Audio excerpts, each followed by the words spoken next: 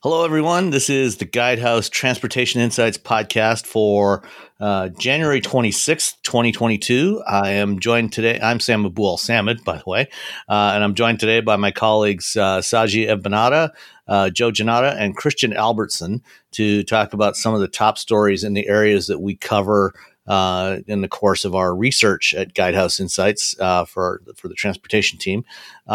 Christian, why don't we start off with you and what have you got going on this week? Sounds good.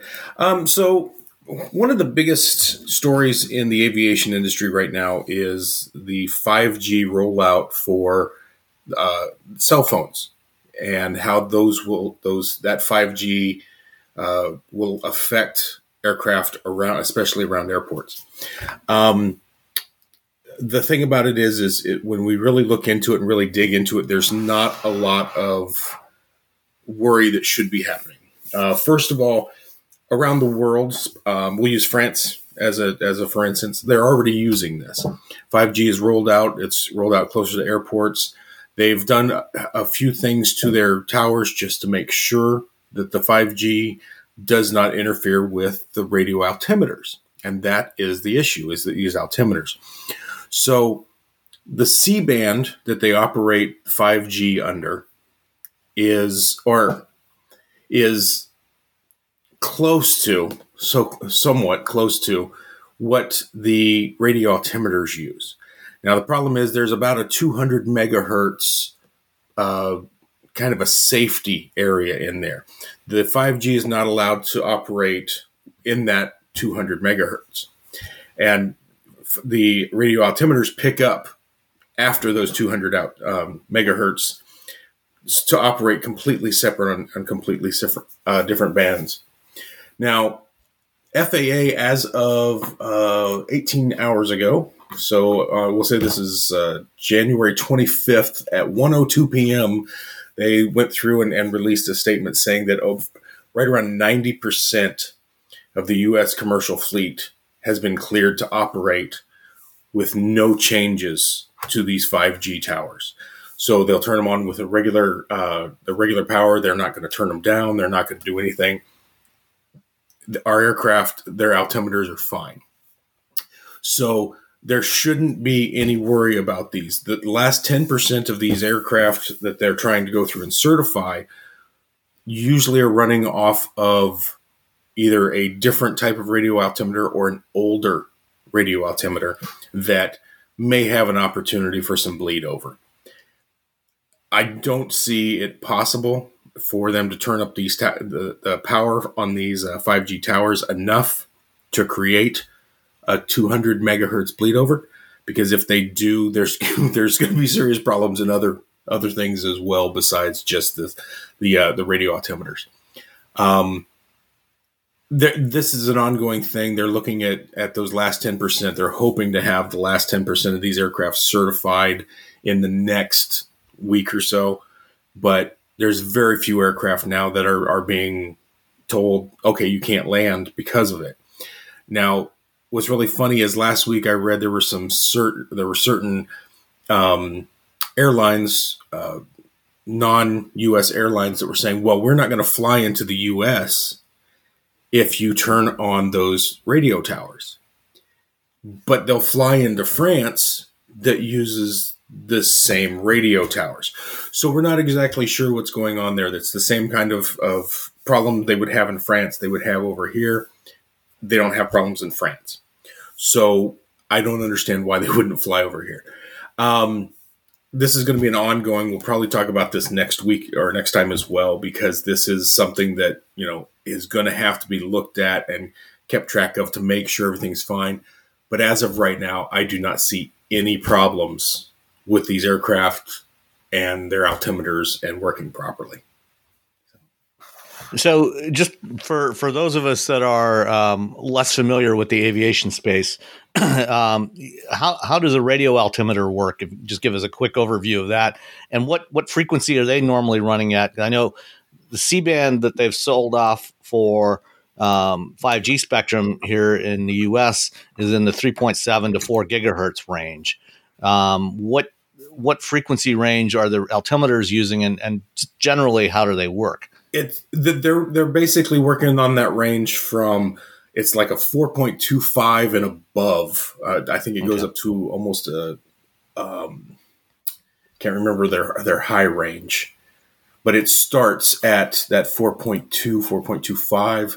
Yeah, 4.2 to 4.4 megahertz, or 4200 to 4400 megahertz is what they're saying here. But what they do is they basically, it's a radio altimeter. It sends out a radio signal, and it's almost like radar. It bounces off the ground, bounces off the towers, comes back, and it uses those to figure out how far away they are from the ground. Basically a time of flight type of thing, Yeah, how long it takes to reflect. Yeah, so basically you're looking at, okay, if your C-band ends at 42 or 4,000 megahertz, and then you don't have anything starting until 4,200 megahertz, that's that 200 megahertz bleed over system I'm talking about, or bleed over area. And you've really got to turn up something very high, get a lot of power going through those towers to get that 200 megahertz. It's not going to happen. But basically they use it. Let's see, best way to describe it. Everybody's is going off of it with the 4.2 to 4.4 gigahertz, and yeah, your 5G tops out at 4 gigahertz. So I don't understand how the problems work. I've talked to my friend over at Honeywell. I asked him about it, and he said the same thing. There's not enough power that you could put out from those towers to interfere with most of these instruments. Because this isn't the first time that we've had a similar concern to this. Last time was about a decade ago. I think there was a company called Lightspeed that wanted to provide wireless internet services. But the problem there was they wanted to use the same frequency that's used for GPS, for global positioning. Right. And because the GPS signals are so low power compared to most other things, that would have completely overwhelmed it. So they ended up FCC ended up revoking Lightspeed's license, I think, if I recall correctly. Is that right? If I remember correctly, yes. And what they do is it's the same thing. If you're going to use the same frequencies, yes, there can be there can be issues there. It's like you're using your cell phone on an airplane. The biggest reason they say that you're not supposed to, which I don't quite agree with anyway, but is because of those low power GPS signals coming in. And if you get too many people using your cell phone on an aircraft, you could interfere with those GPS signals coming in. That's the only issue with that. The same thing here, but you're not operating in the same bandwidth. Lightspeed, when they were operating on the same bandwidth, yes, you could get interference. I could easily see that. Outside of the bandwidth, no. So there are quite a few companies out there that are providing the internet to aircraft right now, and they have to be certified. And this is one of those things where you can't just walk up and say, okay, I'm going to provide internet to aircraft. Okay, I'm done. You have to go through the FAA, the FCC, everybody, to make sure that whatever bandwidth you are providing does not interfere with any other system on the aircraft. Okay, so they've got 4G in aircraft right now. Okay, it's a miniature satellite dish is what it looks like up inside the very top of the tail of the aircraft is what most of them look like. You have some other types of antenna as well that you can put on the aircraft, but that's the most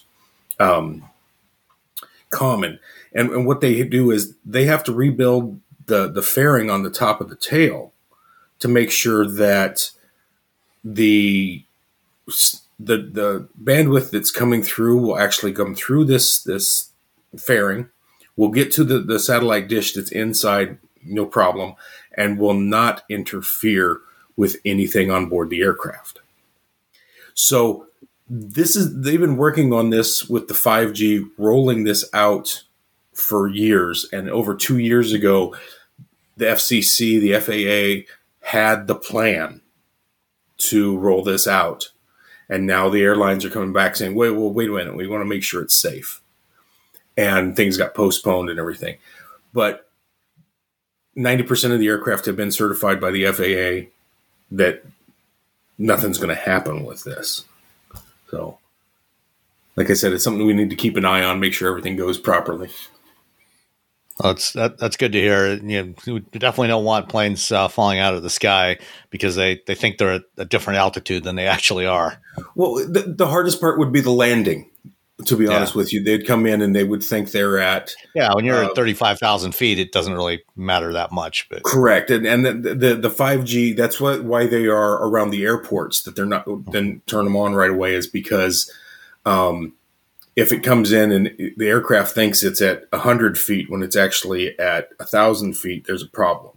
But at the same time, if it thinks it's at 100 feet when it's at 10 feet, there's a problem. Right. So that's the issue with the whole thing and the radio altimeter on this. But let's see, just FCC charged by Congress regulated wireless carriers transmission. They authorized C-band operation pursuant to a detailed 258-page regulatory decision. So the FCC has gone through this and looked at it and made sure these things won't interfere. Well, that's good to hear. So hopefully things will be, at least in terms of the technical side of things for aircraft, things should hopefully be back to normal within the next couple of weeks as they finish certifying the rest of these altimeters and aircraft. And then we just have to worry about, actually getting people to fly again because other reasons. Yeah. Other reasons. Yeah. But on this side, the technical side of flying, I think we're still safe. All right. Sounds good. Right. Joe, Saji, any additional questions or comments on that one? Yeah, Christian, quick question. So do you know if outside of France, have there been any other presidents set in any other nations? Yeah, there's actually, I saw a list of them the other day. Let me see if I can find it real quick. But yeah, there's, I got it. Quite a few of them. I know, I think South Korea was one of them. Let me see if I can find let's see. Yeah, I have a list of 70 different countries using 5G at the moment. So it's like I said, it's one of those things where if it'll work in those 70 different countries, South Korea, Norway, United Arab Emirates, Saudi Arabia, Qatar, Kuwait, and it just goes. Why wouldn't it work here? Yeah. I just found another article.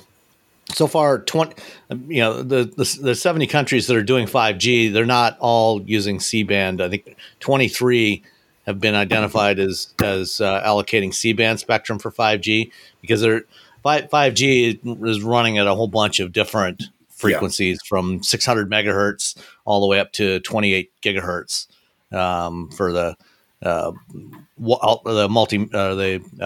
millimeter wave 5G that it gives you crazy fast speeds as long as you're within about 10 feet of the tower. Yeah.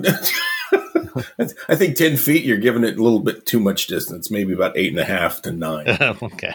But yeah, but that's what I'm saying. It's so if you like you just said there, if they're operating at 2.8 gigahertz, radio altimeters are at 4.2 to 4.4. Yeah. So you've got, so most of the 5G is no problem. Right. So now a lot of those, like in France, I know they have turned the towers down just for a safety sake, but it's not necessary to do that.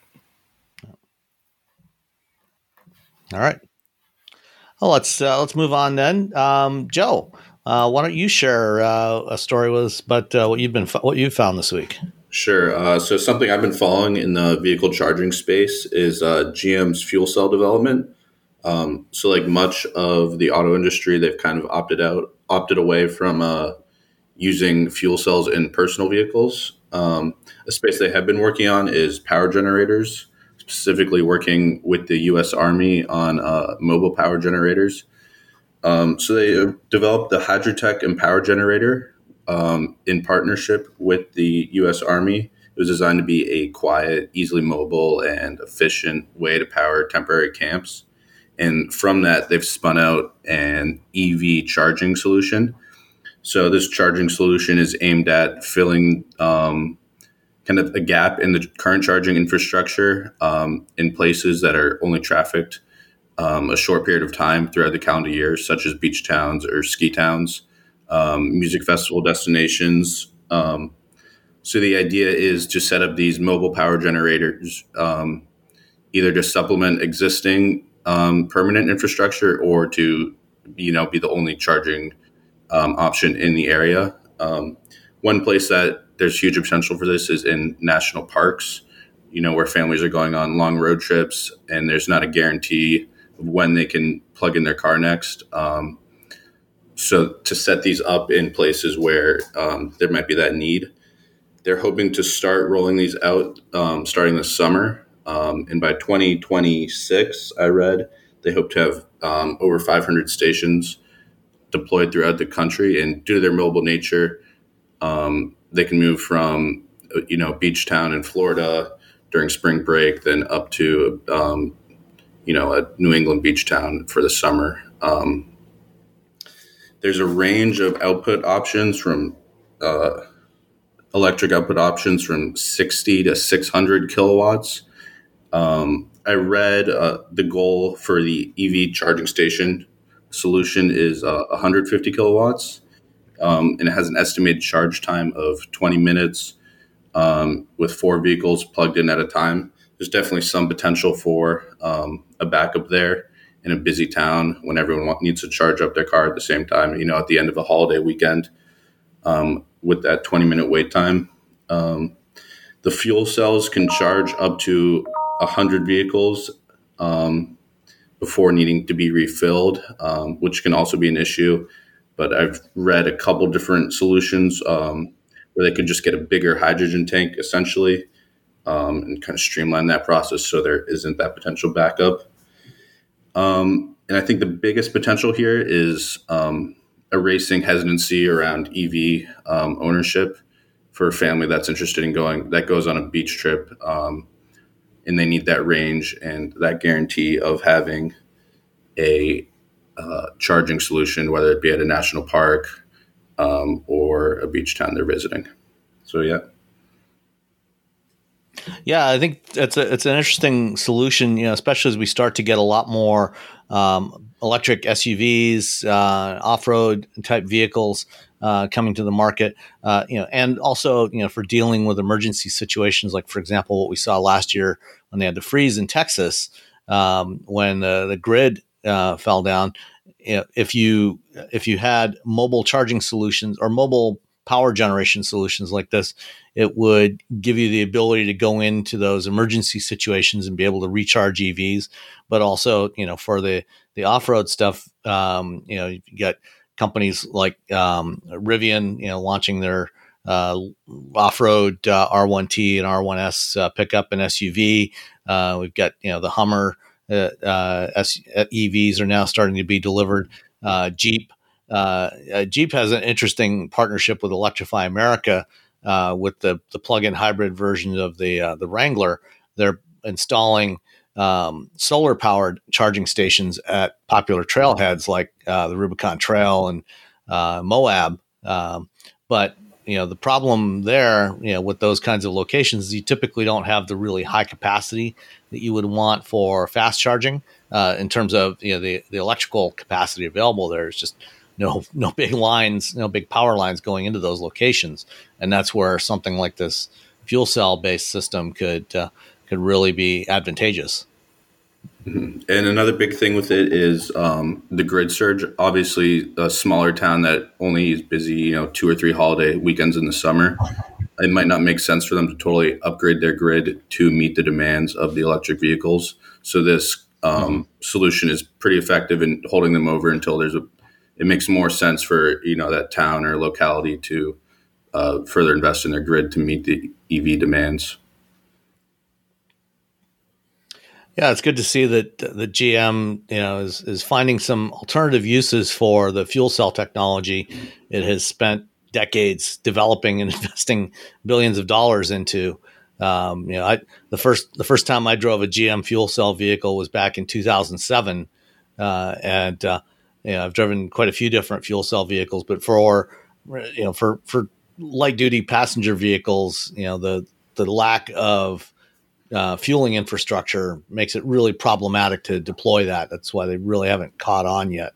But GM and Honda partnered to develop this latest generation fuel cell to make it more affordable. Mm-hmm. It was certainly an issue that came up in a couple articles I read about having that hydrogen transportation. And one of the solutions offered was just simply stocking up before the busy holiday weekend when everyone's coming to town. But that was definitely a worry, especially in the remote areas. If you run out of hydrogen, there's not really a great solution there yet. Yep. All right. Any other comments on what GM's doing with mobile fuel cell chargers? All right, let's move on. Saji, what have you got this week? Hi, guys. I thought I'd like to talk about a couple of recent developments for delivery bots. So firstly, starting with Serve Robotics. So they currently have a sidewalk delivery bot, and which they've claimed that is the first to achieve level 4 autonomy for a commercial delivery. So the company shared a video recently demonstrating their level 4 delivery in LA, I believe, from a couple of weeks ago. I guess it was interestingly, it was obviously a momentous occasion for Serve. However, from watching the video, passers-by on the sidewalk didn't seem to raise an eyebrow at it driving past. So they must be quite accustomed to them, or have no real interest outside of their smartphones. So this new generation of their bots are capable of completing commercial deliveries, especially for food type deliveries or grocery deliveries, without involving humans at all. I guess from an automated drive-in perspective, level 4 essentially says that they can operate completely autonomously in the right environment and conditions. So at the moment, I think the particular locations which have level 4 capabilities are within the Los Angeles area.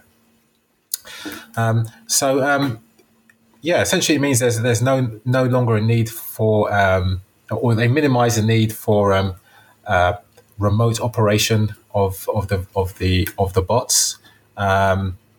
Although in this particular video that they shared, they did demonstrate the fact that if an unfamiliar or unexpected circumstance arises, the bot itself will turn on the video feed to the teleoperator for them to take control of the vehicle and assess the situation.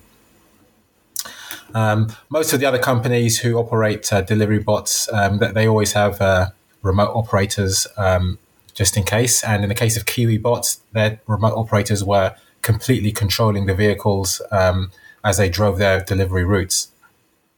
The company claims that some of the main disadvantages of a remote operation is that actually it relies on solid cellular connection to be able to transmit that video feed. Also with minimizing of the latency. And of course, humans are still involved. So there is that potential for either human error or humans not being attentive at the time that assistance is required. So the vehicles are fully equipped with a range of automated driving sensors to enable its level 4 operation, and it has all of the typical safety features that larger vehicles may have, like emergency braking, vehicle collision, and so on. So so that's an interesting development from Serve, and I think they've probably moved a long way in the past year or so. But it seems that now they're ready for a more widespread commercial deployment of their vehicles. The other very quick related story is from Nuro. So they have a robotic delivery vehicle, which essentially means that they travel on actual roads to make the deliveries. Their new vehicle is actually just going to be called the Nuro. That the previous generation was the R2. So Nuro, if you aren't familiar, they were founded by some ex-Waymo engineers, probably about 5-6 years ago. But this current generation, this new generation of bots, is designed to have increased capacity in terms of cargo carrying. It has double the cargo carrying capacity of the R2. It also features having temperature controlled compartments. So for items such as food, it can refrigerate or keep the food hot in transit. It has modular storage compartments to optimize the type of cargo that can be carried.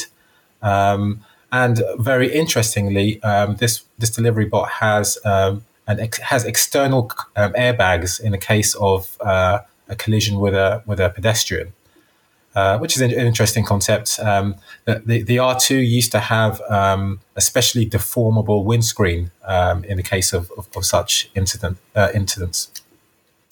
So once again, another OEM who's showing progress in terms of trying to commercialize their delivery bots.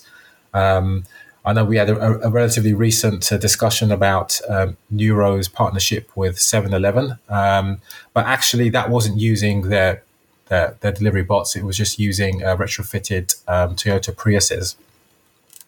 So they're looking to scale up, and they've been partnering with BYD in the US to help with production, I believe, in Nevada. And they're actively looking, it seems, to be making some developments in terms of commercializing their services. I think any of these companies making claims about being the first to commercialize their service, those claims themselves are a little dubious because most of these companies have partnerships with various other companies to do deliveries, and they're getting paid for it. So technically, they're commercial services. But it's interesting to see the progress that's being made by a lot of these companies, including Serve and Nuro. During the course of the pandemic, Nuro was doing a lot of deliveries with their R2 bots in the Bay Area, in the San Francisco Bay Area, particularly working at medical complexes and things like that, doing either delivering meals or delivering medical samples around. So, seeing interesting progress there. Other companies include, you mentioned Kiwi, Yandex has been operating here in the Ann Arbor area since March of 2021. And over the course of the latter part of last year, they expanded operations to a number of other college campuses. So there's quite a few companies doing some interesting things with automated delivery. Yeah, and it's interesting to see that the recent progress. Mm-hmm. Yep. And the advantages, as you mentioned, because these are smaller vehicles, the vehicles themselves are less expensive. There's less risk associated with them because they don't move very quickly. If they do crash into something, the consequences are less of a problem. You're not likely to kill a pedestrian, with a bot that's going 2 or 3 miles an hour down the sidewalk. Yeah, that's true. I mean, in the case of the Neuro, they do travel a bit higher speeds. Probably typically that the kind of speeds that a bicycle may travel at, between 15 and 25 miles an hour. So, perhaps there is probably a slightly greater risk of an injury in the case of an accident. But, as he says, still, that risk is probably typically fairly low. My question was, you said they would have airbags to protect the pedestrian. But wait a second, if they're hitting the pedestrian and the airbag goes off, wouldn't it just throw the pedestrian even further? Good question. The airbag is, if you see a photo of it, it looks more like a side curtain airbag that you have in a vehicle. So it's not it doesn't extend out particularly far from the vehicle like a typical steering wheel airbag would. It's designed to provide cushioning on the front of the vehicle to absorb some of the impact. It doesn't really, it's not really going to throw a pedestrian away, but rather just provide cushioning there in the event of an impact. But wouldn't it have to fire before the impact? They haven't given the impact is imminent. Yeah, they haven't given a whole lot of detail about exactly how that's going to work yet. I think you're right. I think it probably would fire, just before impact. If it's detecting an imminent impact, it'll fire, and then provide that cushioning, as well as at the same time trying to brake as hard as possible. Gotcha. Yeah. You'd hope they'd be fully deployed before impact. But interesting, I saw a concept a few years ago. I can't remember who it was that were talking about some kind of passive protection for pedestrians, and they had a concept of a vehicle which was surrounded in some kind of, it was permanently surrounded in some kind of cloud-like material, like cotton wool, like it had a lot of padding on the outside, and was limited to relatively low speeds for urban transport. To minimize fatalities and injuries in the case of accidents. Yeah, there's been a lot of interesting approaches tried with pedestrian protection on vehicles over the last 20 years, particularly since they started launched a pedestrian protection safety standard in Europe. And so it has caused the design of vehicles to be changed. They've changed the way hoods are structured. This is one of the reasons why a lot of vehicles today tend to have a taller grille, taller hood.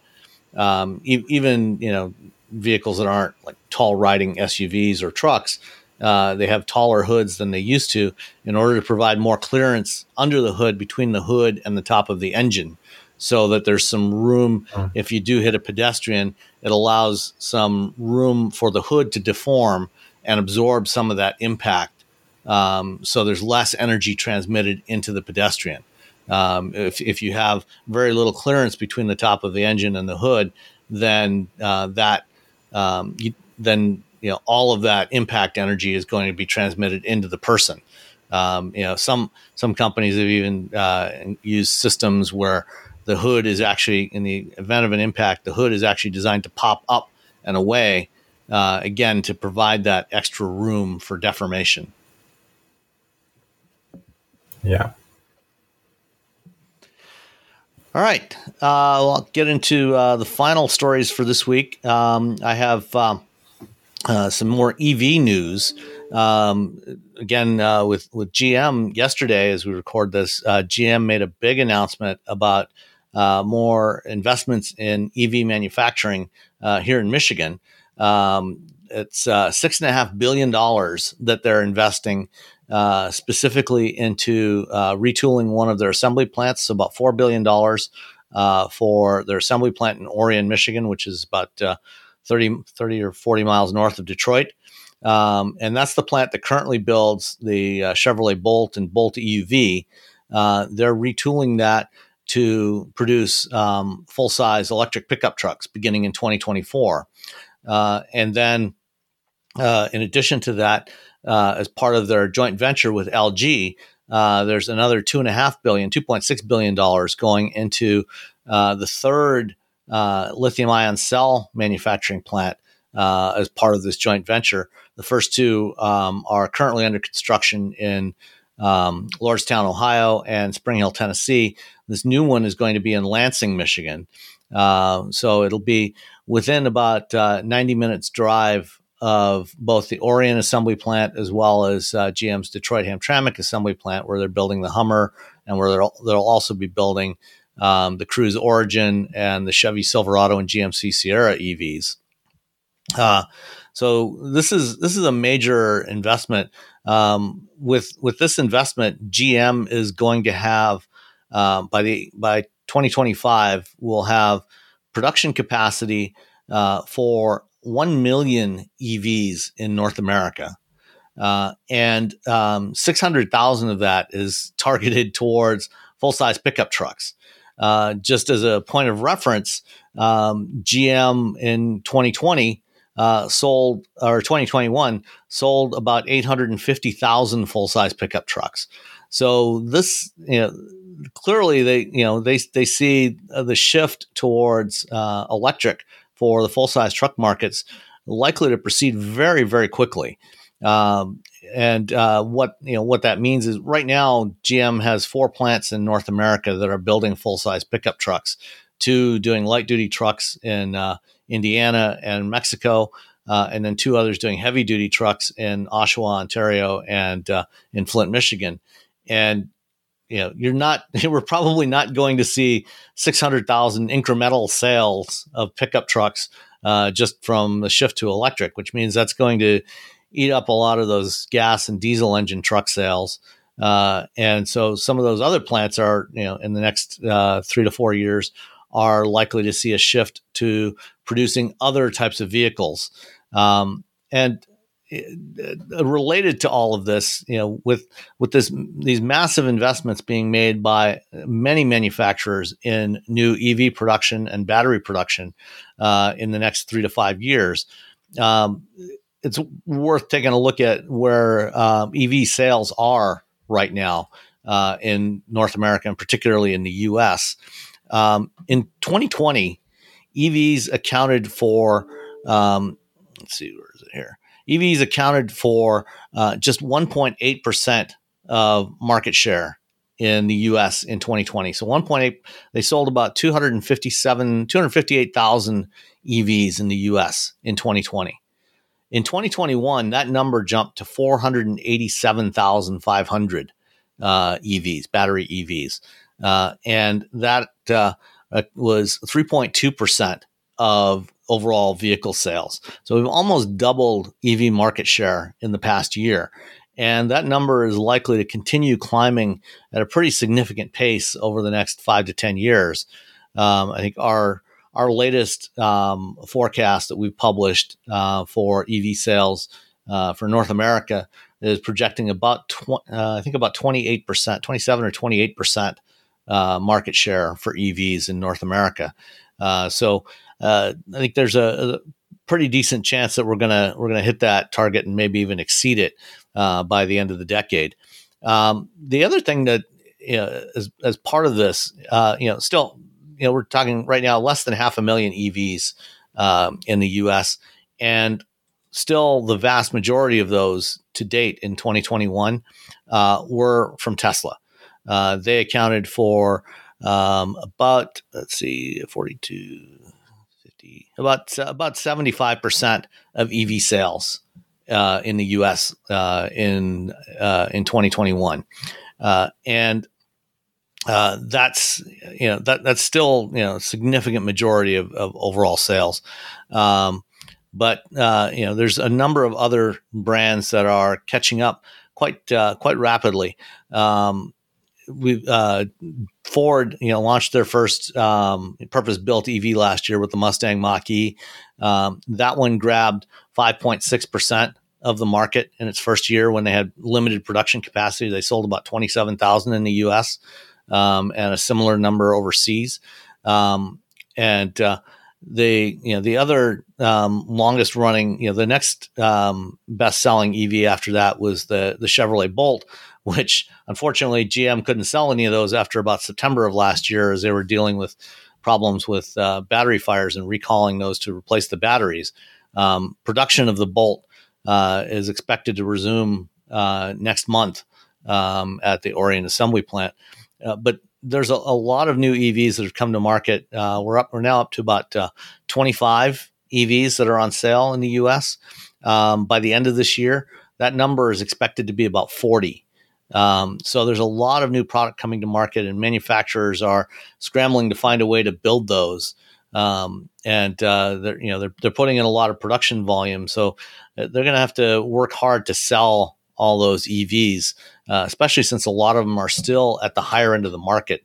We're not going to be seeing really more affordable EVs until later in 2023, when the new Chevy Equinox EV hits the market at a price of about $30,000. But most of what is available right now starts at $40,000 and rapidly goes up from there. So the EV market's growing, and certainly the industry is moving quickly to meet what they hope will be the demand for it in the next several years. I have a question for you on this one.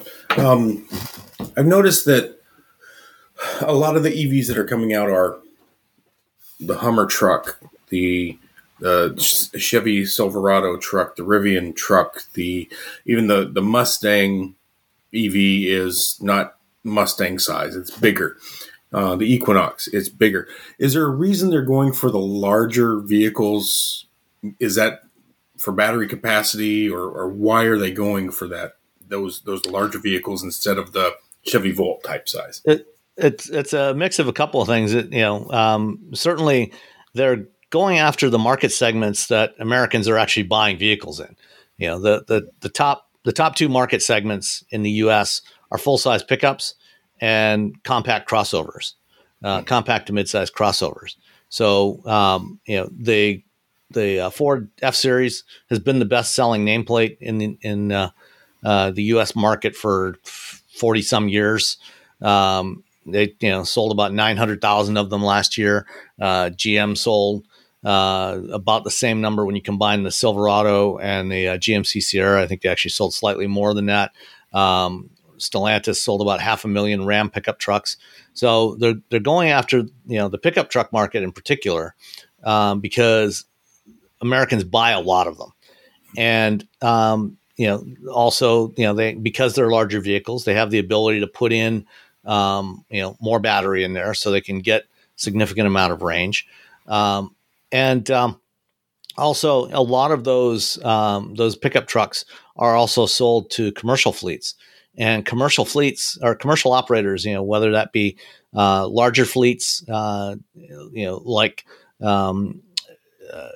things like utilities, for their service trucks, or smaller individual owner operators, like landscapers, carpenters, electricians, or municipal, parks departments, things like that. They have a huge interest in electric trucks, because for commercial operators, they tend to accumulate a lot of miles on them. And going electric, the operating costs for those kinds of users tend to be a lot higher, or a lot bigger proportion of their total cost. Where for average consumers that drive 12 to 15,000 miles a year, the operating costs aren't as big a factor for them. The amount of fuel they use, the service and maintenance, is less of a smaller percentage of the total cost of ownership. But for commercial operators, it's the opposite. They do tend to operate a lot more miles annually, and so they're interested in operating costs. And in most cases, those users are also they're less likely to take those vehicles for road trips. They operate mostly in the local area, and so they see the opportunity to go electric could fit very well with their use case. Then the other part of that, the change that we've seen in the U.S. market in the past decade is a shift. If you go back, 8-10 years, the best selling, aside from pickup trucks, the best selling vehicles in the U.S. market were mid-size sedans: Toyota Camry, Honda Accord, Ford Fusion, Nissan Altima. Sales of those vehicles has dropped off dramatically in the last 6 or 7 years, and shifted much more towards compact to mid-size crossovers. So where the Camry used to be the best-selling non-pickup truck, it's now the Toyota RAV4 and the Honda CR-V and the Chevy Equinox and the Ford Focus. So the auto industry is looking at, okay, if we're going to sell a lot of electric vehicles, we should probably put electric propulsion into the kinds of vehicles people actually want to buy. And so that's why you're seeing Toyota launch their first EV this spring, with the new BZ4X, the Subaru Solterra, which is the same vehicle. You've got the Mach-E, which is in a similar size class as a crossover. The Equinox coming next year, and the VW ID4 is another example in that same segment. Those are the types of vehicle form factors that American consumers are buying. So that's why we're seeing them going electric first. Makes sense. Okay, thank you. All right, that's good. Then we will talk to you all in 2 weeks. Have a good time. Stay safe out there. Sounds good. Have a good one. Yeah, thank you all. Thank you.